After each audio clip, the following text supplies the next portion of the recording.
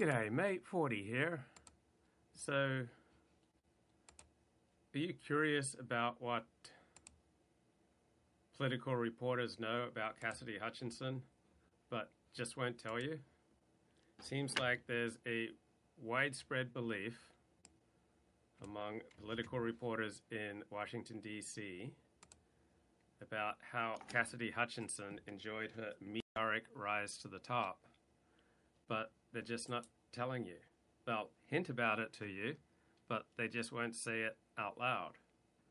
And it's the obvious thing. How does a young woman with no experience achieve an unprecedented meteoric rise to the top of power in the Trump administration?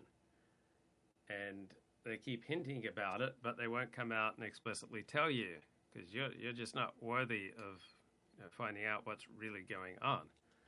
And so what's really going on is the Tracy Flick character, played by Reese Witherspoon in the movie Election, which was based on a novel. The movie came out in 1999.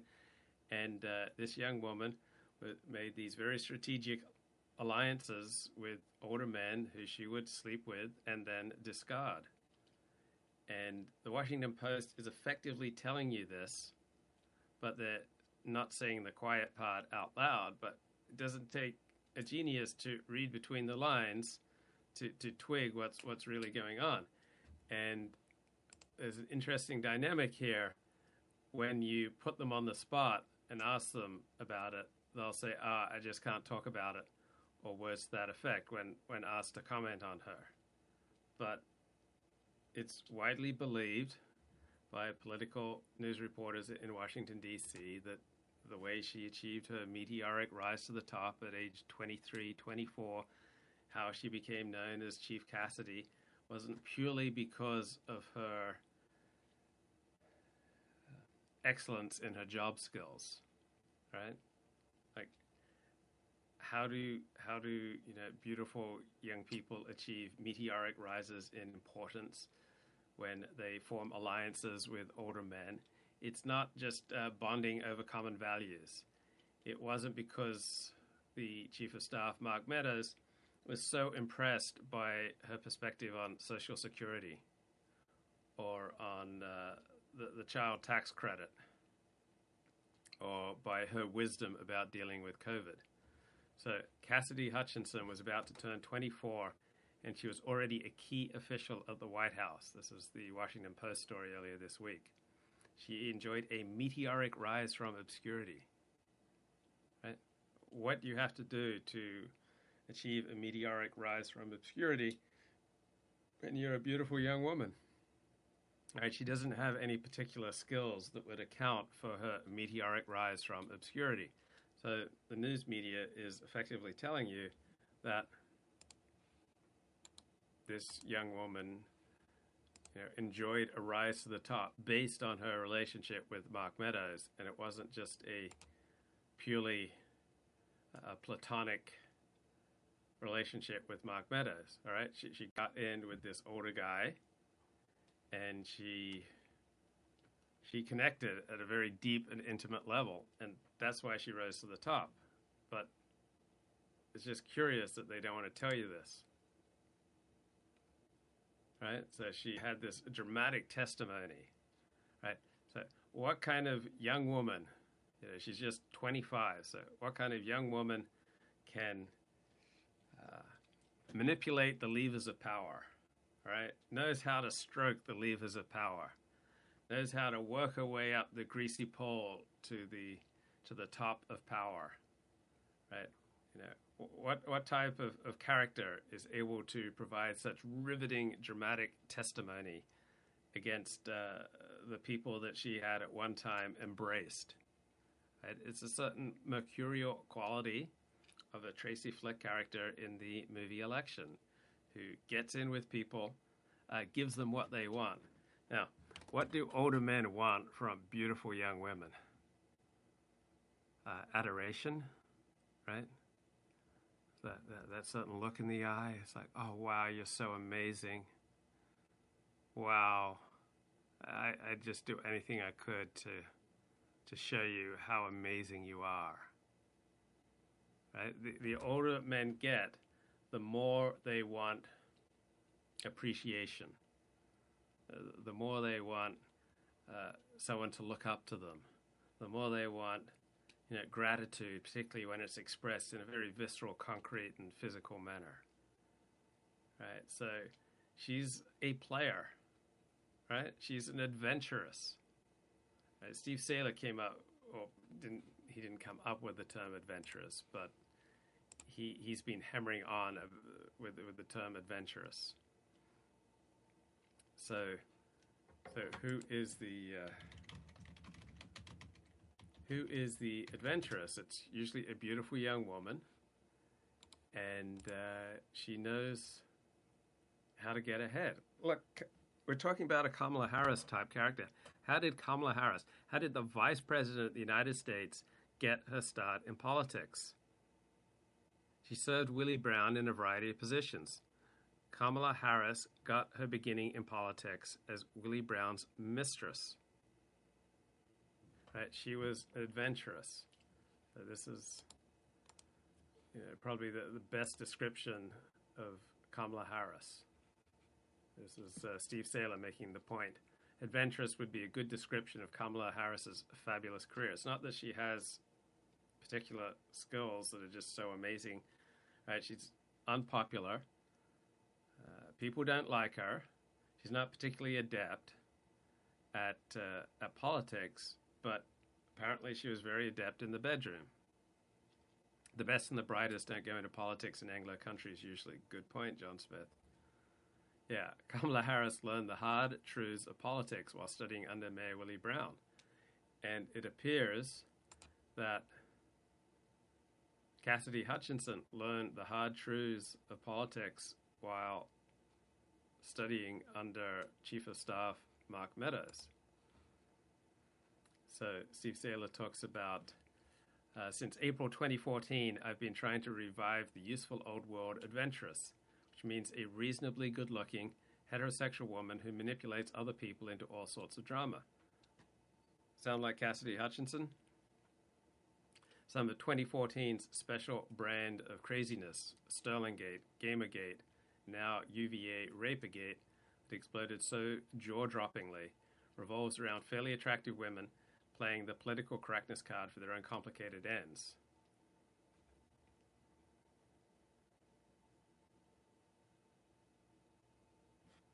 So remember Andrea Dworkin?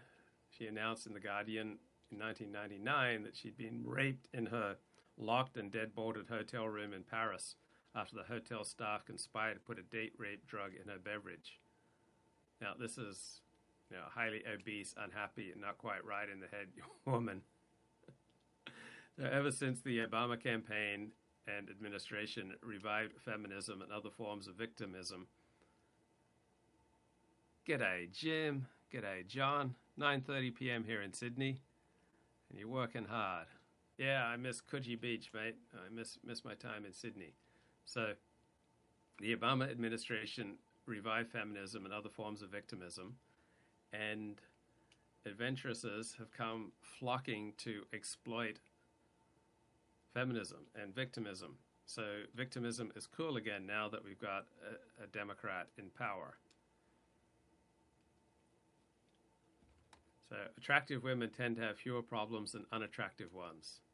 But when our society, starting with the White House, relentlessly encourages reasonably attractive women to proclaim themselves victims, watch out.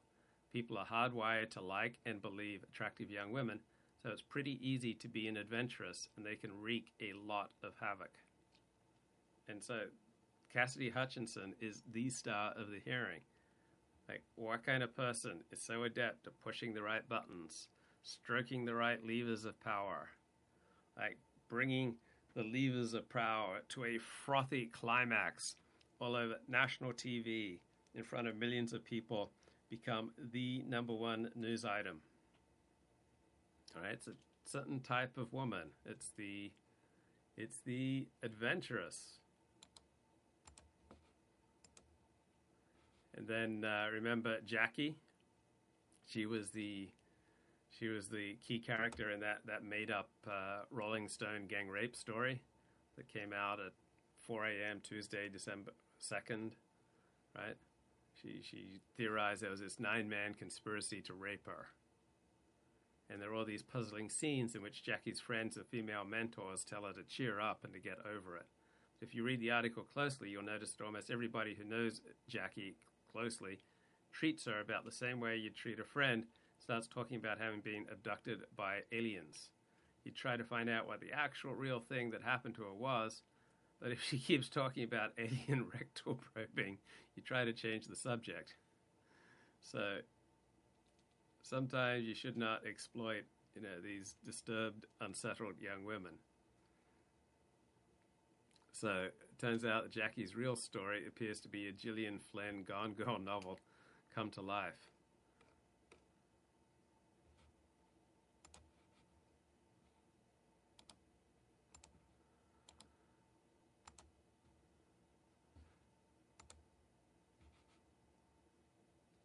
So the Washington Post is doing everything but saying the quiet part out loud. So in Trump's White House, Cassidy Hutchinson had extraordinary access, right? They're pointing out this is not a normal story. This is not just someone rising to the top through her competence, right? And in the eyes of many White House staffers, she had inordinate power, meaning she was a young woman with no particular skills who was elevated to the top because she knew how to stroke off Mark Meadows. Right? When members of White House staff are calling you Chief Cassidy derisively, right, it's not because you're just so politically astute. What time is it in LA, mate? It is 4:29 a.m. What a great time of the day to get up and begin live streaming. So, yeah, I'm hearing about political reporters in Washington, D.C. They don't want to say this part out loud. So, John Smith talks about 2021 census results have been released. Australia's been swamped. It's been made more vibrant, bro. It's more vibrant. You need to use the proper terminology. Pauline Hanson has an impeccable track record of ticking off her supporters and leaving them feeling betrayed. Luke, have you heard of that woman who climbed up to the rank of CEO in that finance company? Turned out she'd done amateur porn. She was 24 and previously worked in retail. Yeah, this is the great thing. When you get a connection with people, it gives you energy. Right? You get connected with people, you create a shared reality with people, you get into a rhythm with people like we're doing right now. Right? You build a shared reality, and out of that, you get energy. So it may be 4 a.m. here in LA, but I'm energized because I am connected. I'm connected to you, connected to people outside of the internet as well, and I'm excited to share my ideas or my insights, right? This is invigorating to me because I get to come here with the two things that are most important to me.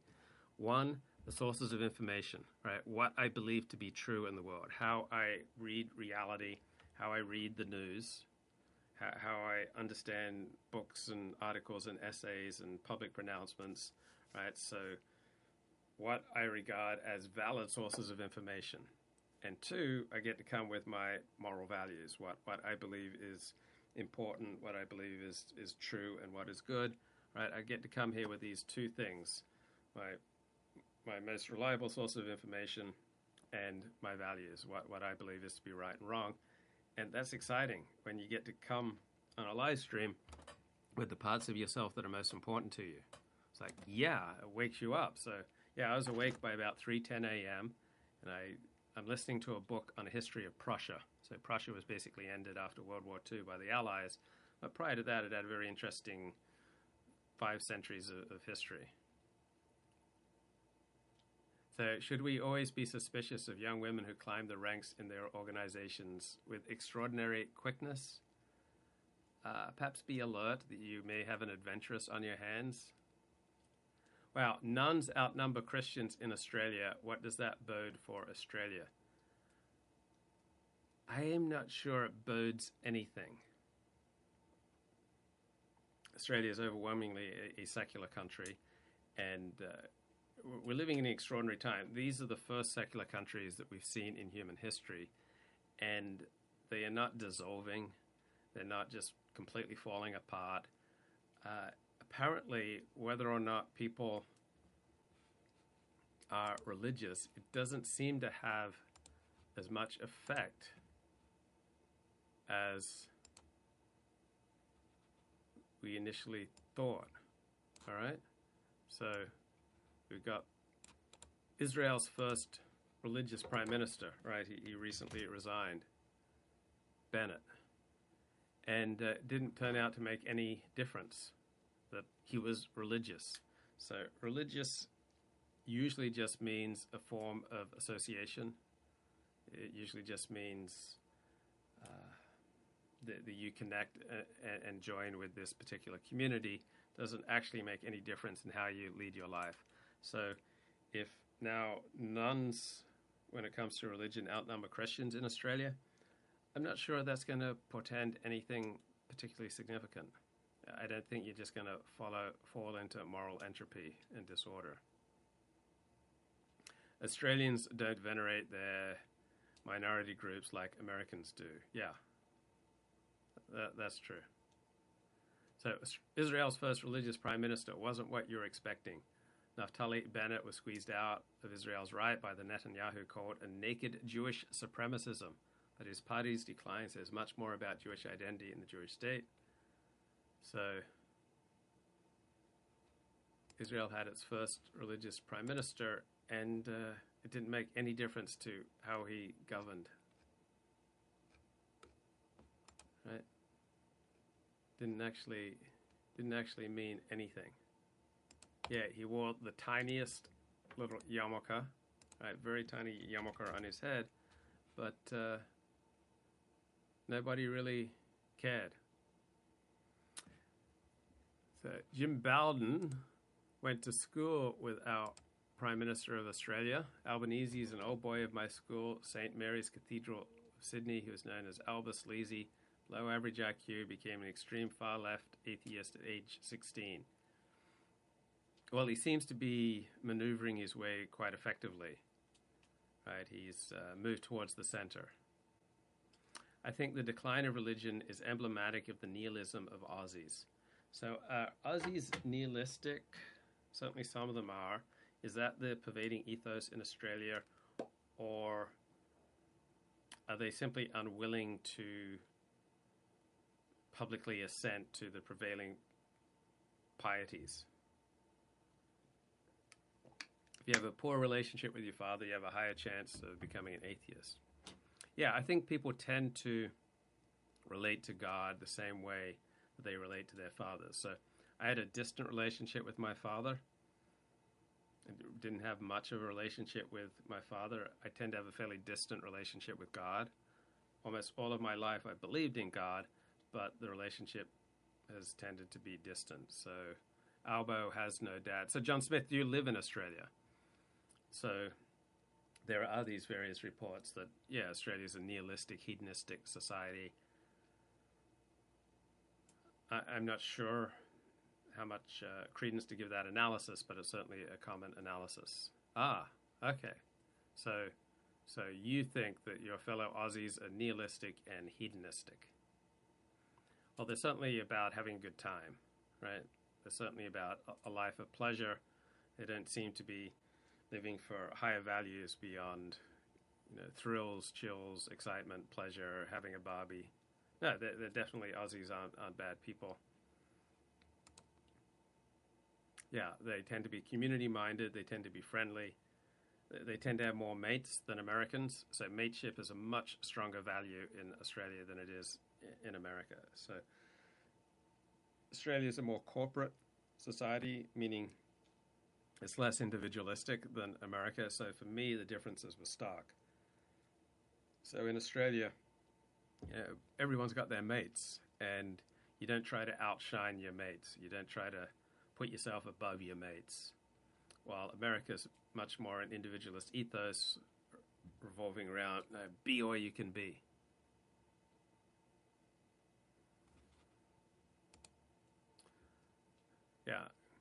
Aussies are good people, but it's going to be harder to turn the tide.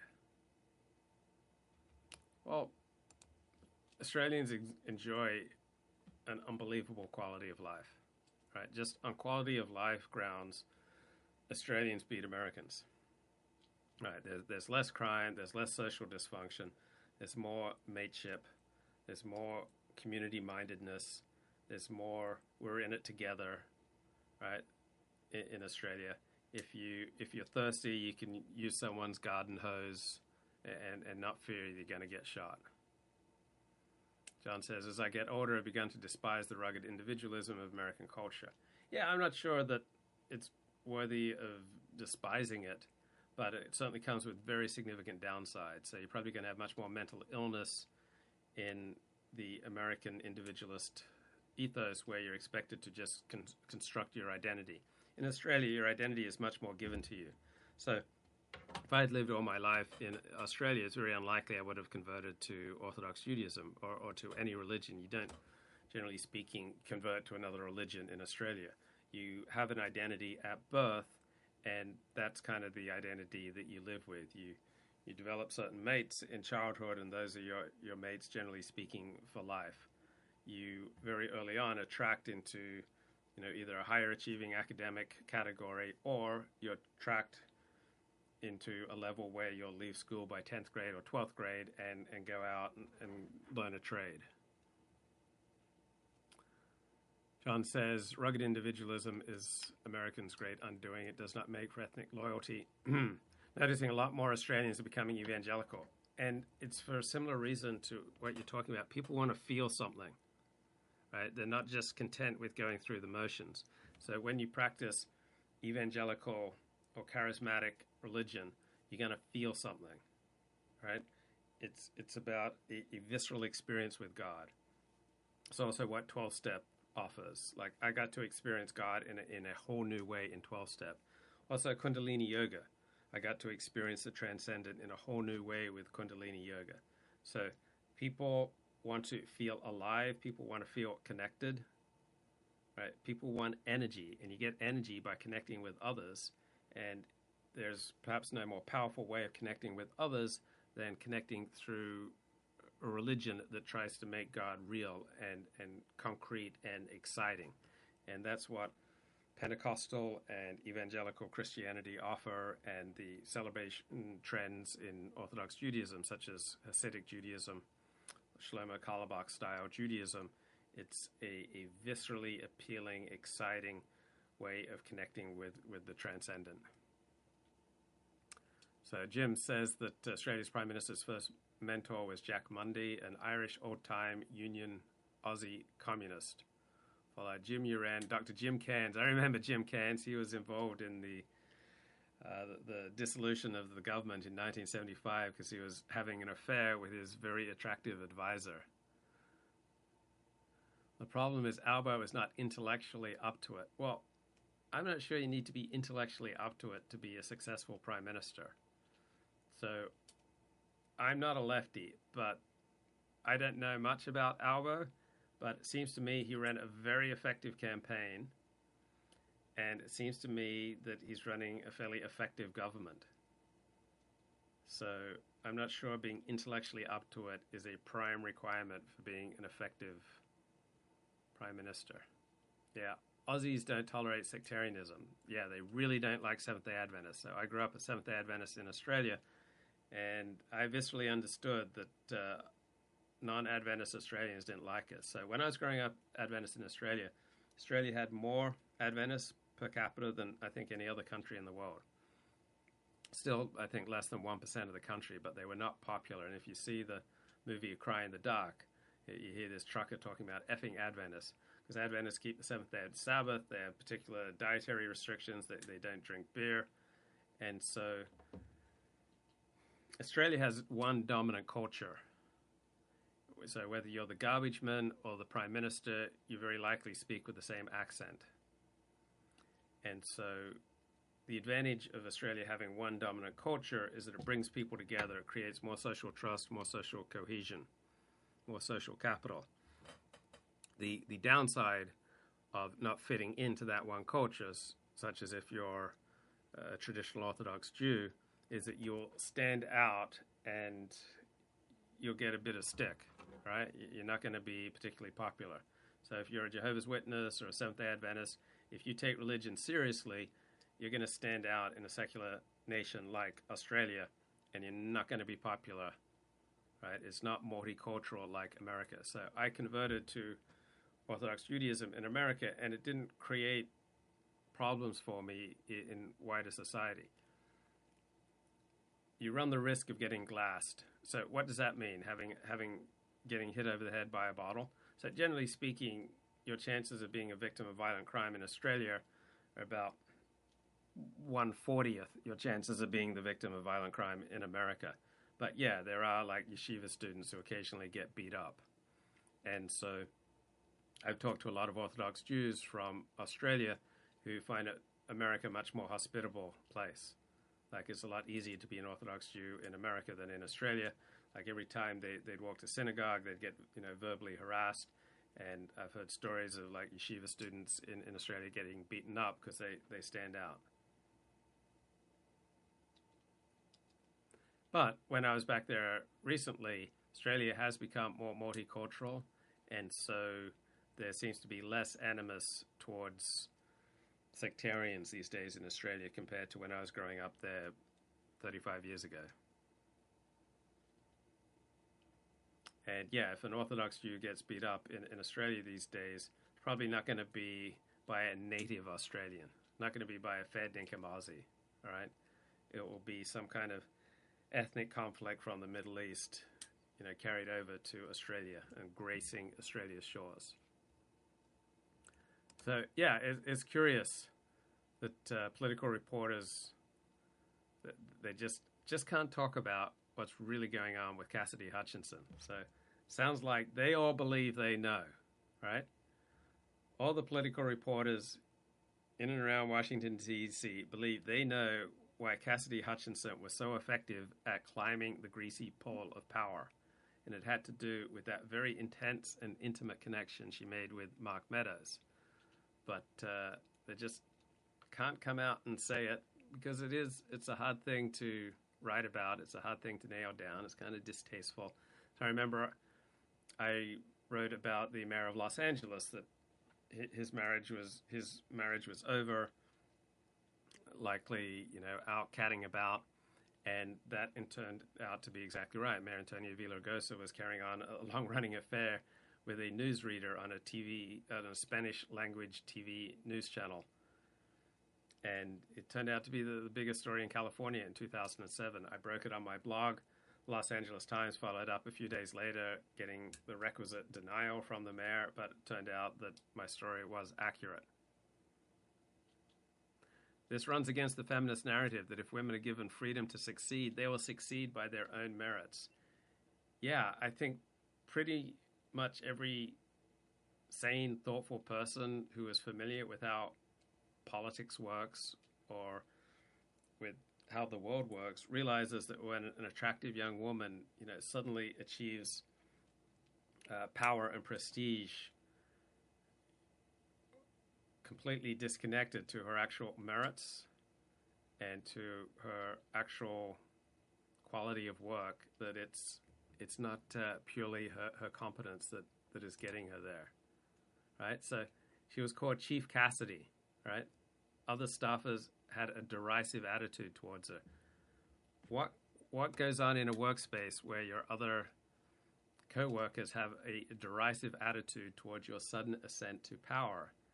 It's because it's widely believed that you did not achieve your power and your status through conventional means. You did not achieve it through just working hard and being good at your job, right? Nancy Pelosi staff asked White House aides why she was on legislative meetings. Why did she have a sudden rise to the center of power? Right? How was she so adept at climbing the greasy pole? So during the first Donald Trump impeachment trial, Cassidy Hutchinson grew close to Mark Meadows. Right? She was just a legislative affairs staffer. She was just one among dozens, but she suddenly grew close. So how and why does a young woman suddenly grow close to an older man in power because she gives him the adoration that older men want, right? As a man gets older, as he becomes more established, as he has more of a track record to feel proud of, he starts wanting more and more adoration. And often his wife of 20, 30, 40 years is not going to give it to him nearly as readily as his secretary or some young woman who works for him. So I think this is what happens here. So where Mark Meadows was named Chief of Staff in March 2020, he immediately elevated Cassidy Hutchinson. She became his principal assistant. She was always next to him. She traveled very closely with him. She was flying on the president's plane. She was always by his side. She was showing up to all sorts of meetings where you would not expect someone with her low level of experience to be at. Right? She's going to senior meetings and she's not senior staff. Right? But she's viewed throughout the White House as speaking for Mark Meadows. She's giving orders on behalf of Mark Meadows. She's saying, Mark wants this. Well, how does she know what Mark wants? Right? She seems to really know what Mark wants, and she seems to have been very adept at giving Mark what he wants. And what older men want, generally speaking, is adoration. And younger women are much more likely to give an older man adoration than than older women, right? Older women, generally speaking, are tired of giving men adoration. What's in it for these adventuresses to flip and to give journos and Democrats what they want? Future employment promise, feeling of importance, right? I think that's the primary thing that drives us, is wanting to feel important. Once we get our rent paid, once we have food, once we have water, once we have shelter and we have clothing, our next most intense need is to feel important. And she is the number one story in America this week. She is being talked about by millions of people, and the people in power are all talking about her. So she gets to feel important, and she probably believes she's saving the republic. Is adoration here a code word for having your weasel greased? Look, there are many ways to adore a man. There are many ways that a beautiful young woman can show an older man how much she appreciates him, how she adores him. It doesn't have to just be stampeding after the penis. There are just so many avenues to give pleasure. There are just so many ways to show tender acts of loving kindness. It doesn't have to all be about manipulating the shaft. All right, let's try to elevate our consciousness and appreciate all the wonderful ways that we have to give pleasure to each other. Like it could just be a glance, an adoring glance. It could be a compliment. It can just be a pat on the shoulder. It can be a peck on the cheek. Or it could be just like grazing his lips with your lips. Just like nibbling inside his lips. Just maybe like gently sliding your tongue around in his mouth. Maybe it can be like darting your tongue in and out of his mouth. Maybe it can just be a back massage. Maybe it can just be a handwritten note. There are so many ways to show adoration. I just don't think we show enough adoration to the people who matter to us. I think it can be allowing the older man to wank off into a potted plant while you sit there looking adoringly at him. It can just be taking a shower with someone. It can be turning down his sheets. It can be like just putting a chocolate under his pillow. There are so many ways that we can love each other. Let's not just reduce it to like the mere rubbing together of genitals. Right? You can let him know how much you appreciate him, how much you respect him, how much you look up to him. You can let him know how much you've learned from him. You can let him know how he's helped you become a better person, a better Christian, that he's helped you have a closer relationship with the Lord, that you know how have a whole new connection with the Lord. You can get on your knees for him, right? You can get on your knees and you can pray to the Lord. You can both get on your knees together and pray to the Lord. You can get on your knees for him and show your appreciation in so many different visceral ways. It just doesn't have to be in the Monica Lewinsky style, right? It's not all only about the genitals. There are so many ways that we can show love and appreciation and adoration to each other. You can subscribe to Luke Ford's YouTube channel. You can throw down a super chat. Oh yeah, Christine Blasey Ford, right? How did she benefit from her lies? Number one, I didn't know that she was lying. But number two, she got to feel vitally important. Number three, she got to be famous. Number four, she got to connect it to a lot of powerful people who have connections to money. Like, she got to be the center of national attention for a week. Yeah. So people want excitement. All right? People want to feel alive. People want to feel like they're living from the inside. Like, have you had that sense in social interactions that you're kind of on the outside looking in? That there are all these people around you who are having a good time, but you're just kind of on the outside looking in, and don't you really want to be on the inside, really living?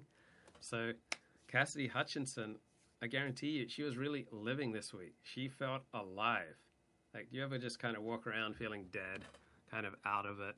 You just don't really care. Nobody really cares about you. You don't care about anyone else. You know, life just sucks. Well, it's because you're on the outside looking in. But when you get to live on the inside, right, and you get to be part of the inner party, right? What was that movie with Tom Cruise and his wife, directed by that Jewish guy just before he died, right? About the inner party that had all these, weird sexual rituals. It's just 15 minutes of fame.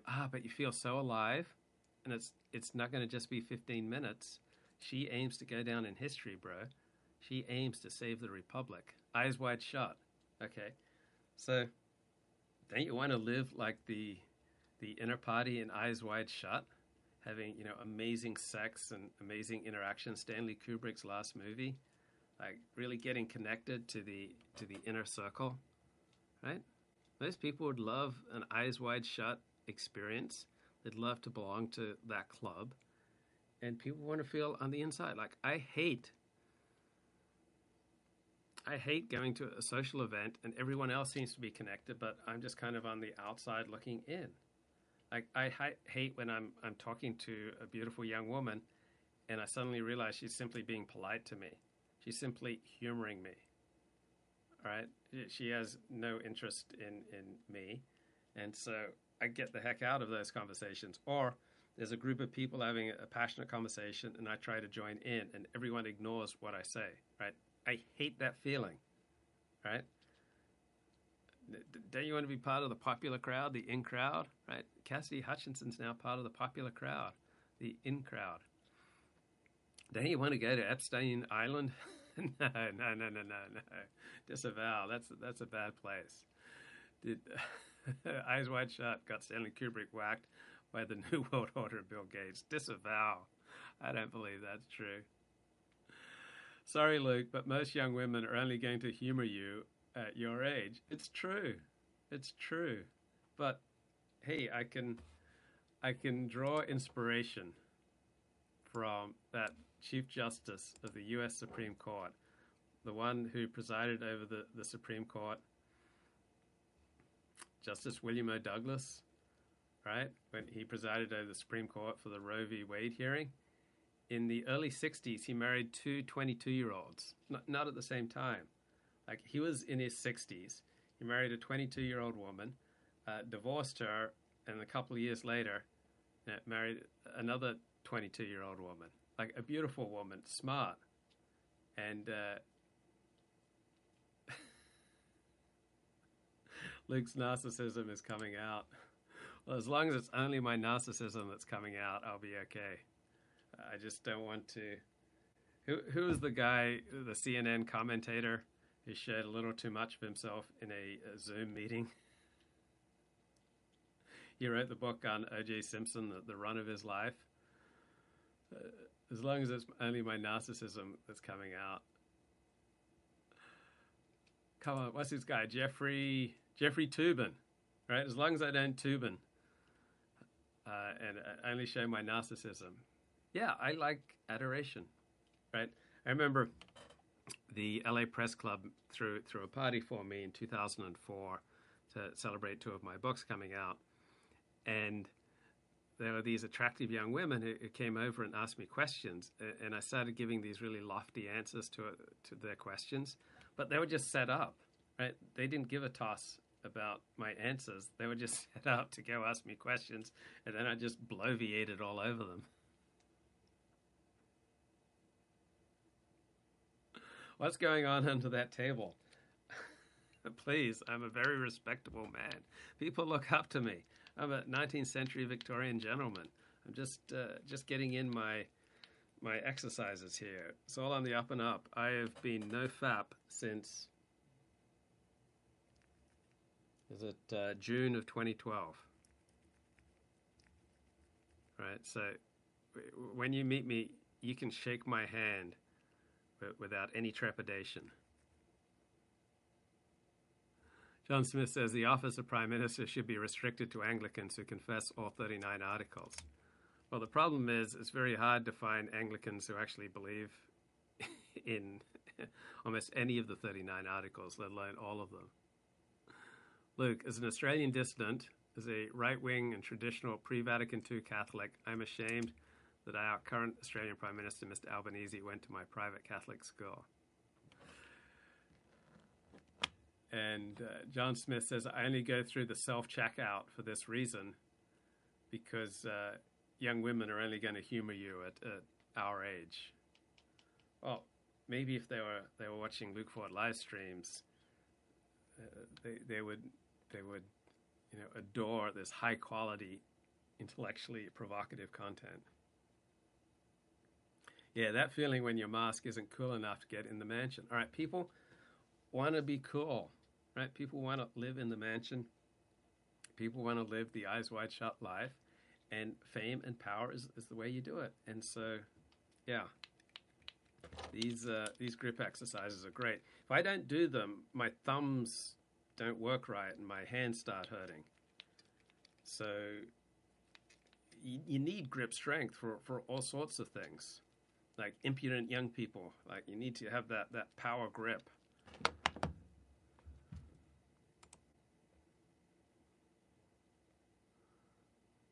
That guy who tried to rape you, it could have been Kavanaugh, right? Yeah, Christine Blasey Ford's 15 Minutes of Fame, but she was known to millions of people, and she got connected.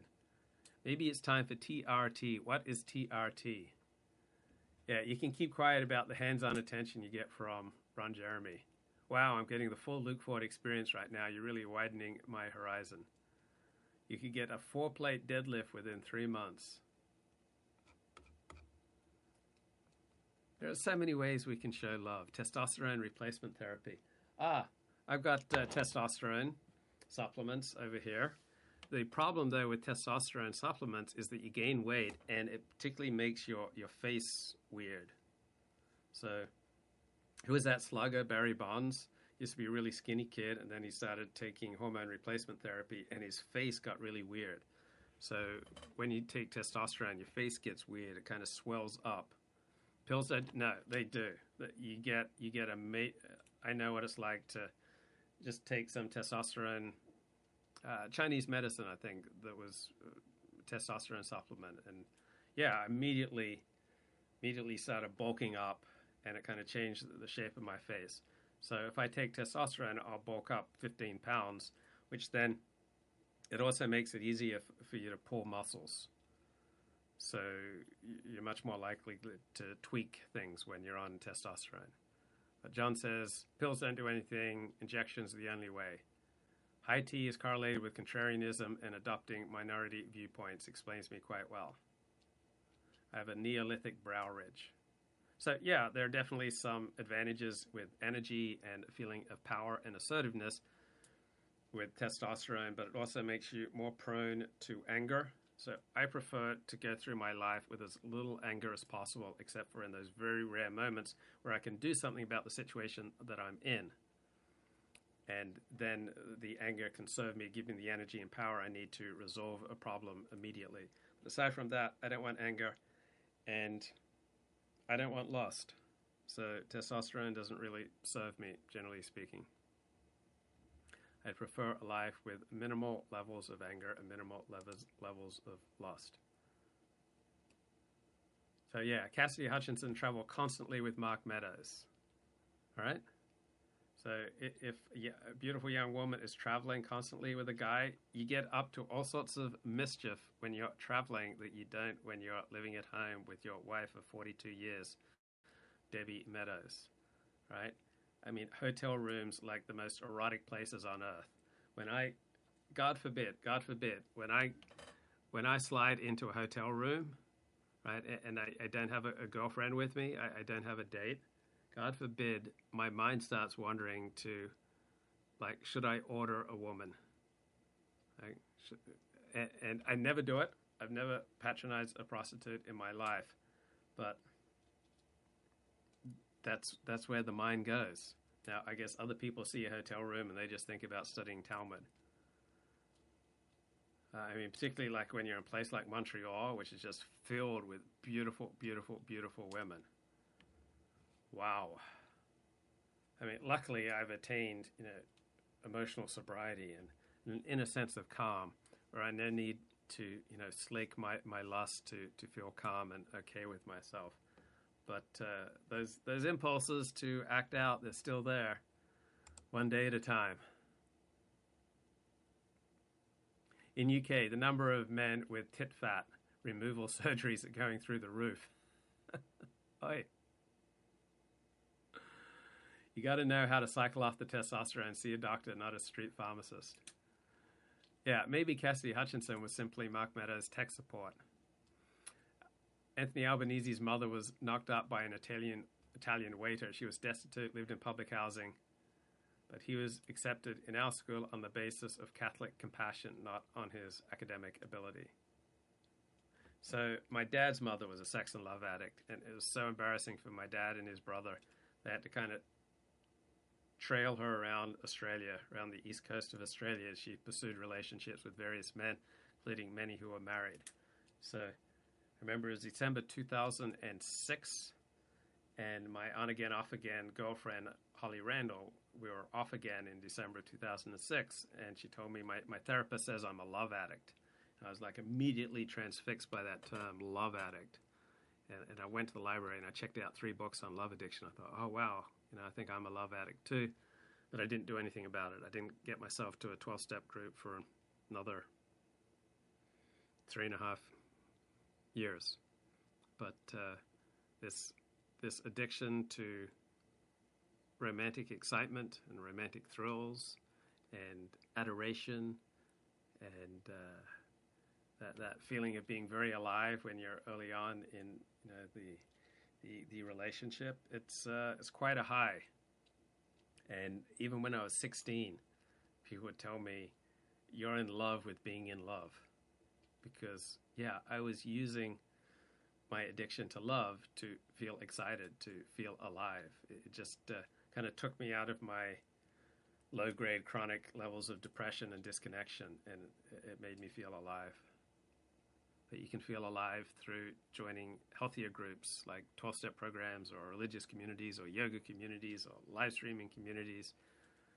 There are other ways to feel alive aside from being in some, passionate romantic sexual relationship. If only I could have talked to Cassidy Hutchinson and Mark Meadows, I could have saved them so much heartache. Is there anything corroborating accusations about Trump? Well, I think we all know that Trump is uncouth. I think we all know that Trump has a bad temper. I think we all know that Trump is narcissistic and self-aggrandizing and very childlike.